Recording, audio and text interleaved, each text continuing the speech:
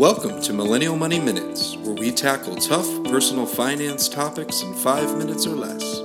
With your host, Grant from MillennialMoney.com and Matt from DistilledDollar.com. Hey everyone, today's topic is going to be on what's more important, income or expenses. And the key question here is what's more important, because Grant and I would probably equally say both are extremely important, but this really goes back to a question another blogger buddy of ours, Chris from apathyends.com, posted on Twitter. And it's been fascinating looking at the responses. And I think for me personally, I've had a big transition because I used to say expenses were by far the biggest thing, because I've seen doctors who just keep making income or lawyers who get a big pay raise and they're still living paycheck to paycheck. So unless you get those expenses figured out, it's sort of like filling more water into an empty bucket. But in the last year, I've actually transitioned, and I start to think that income is way more important, and that's the big transition. It's no longer what's slightly more important, but I just view income as being extremely more important from the perspective of, as millennials, we're very young and we have a lot of skills and things that we can offer out to the market. So from that perspective, we should be investing in producing a higher income down the road. So finding those skills, or within your career path, finding those opportunities that might lead to more value. And if you're stuck in, say, like an hourly job or a limited opportunity job, then it's sort of expanding outside of the comfort of that 9 to 5 and looking for those side hustles or whatever it is that drives that income.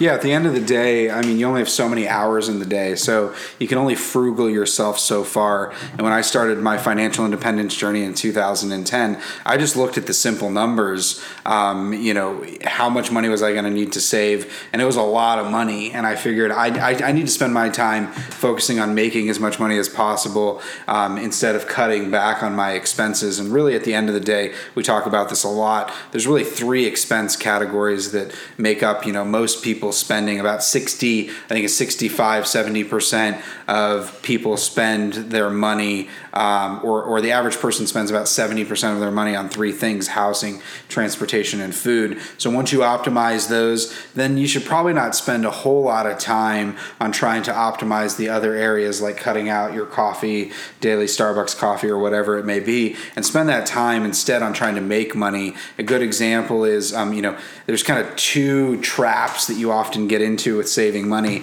The first one is perceived savings, and I'm happy my wife doesn't listen to this podcast, or else she'd get on me for this. But we got a coupon in the mail last week, for a new restaurant, or a couple weeks ago. It was basically a $50 coupon, and my wife's like, "Let's use this $50 coupon," and I knew it was obviously a trap, and lo and behold, it was. We ended up spending over $100 at that restaurant. So in order to save the $50, we ended up spending $100.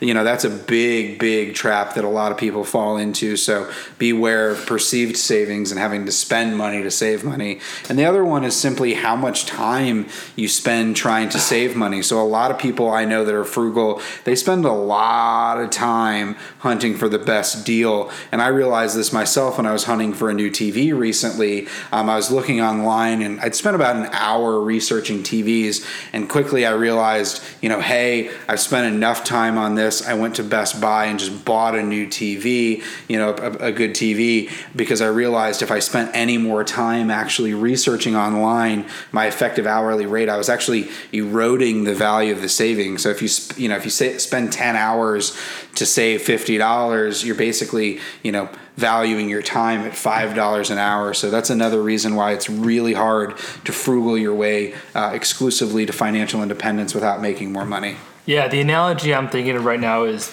defense wins championships. And that was popularized from the personal finance perspective in The Millionaire Next Door, defense being our spend, offense being our income. So once you kind of get that defense locked down, kind of to Grant's point, there's only 3 big expenses, and 2 of them, you can't really change them day to day, such as our transportation and our housing. So those are things that you can sort of tackle maybe when your lease is up, or when that car is starting to look like it's, past that final repair, and you can sort of hack, okay, instead of buying a new car, I'll buy a used car and save 10, 15 grand.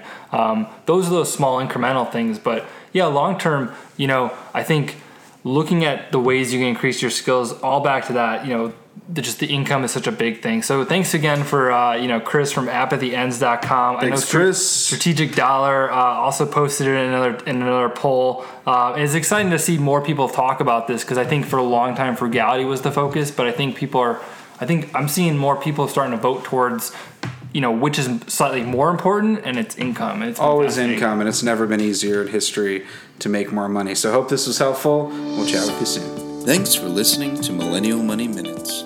If you liked this podcast, please leave us a review on iTunes and subscribe. If you want us to cover a specific topic, use #MillennialMoney on Twitter or visit millennialmoneyminutes.com.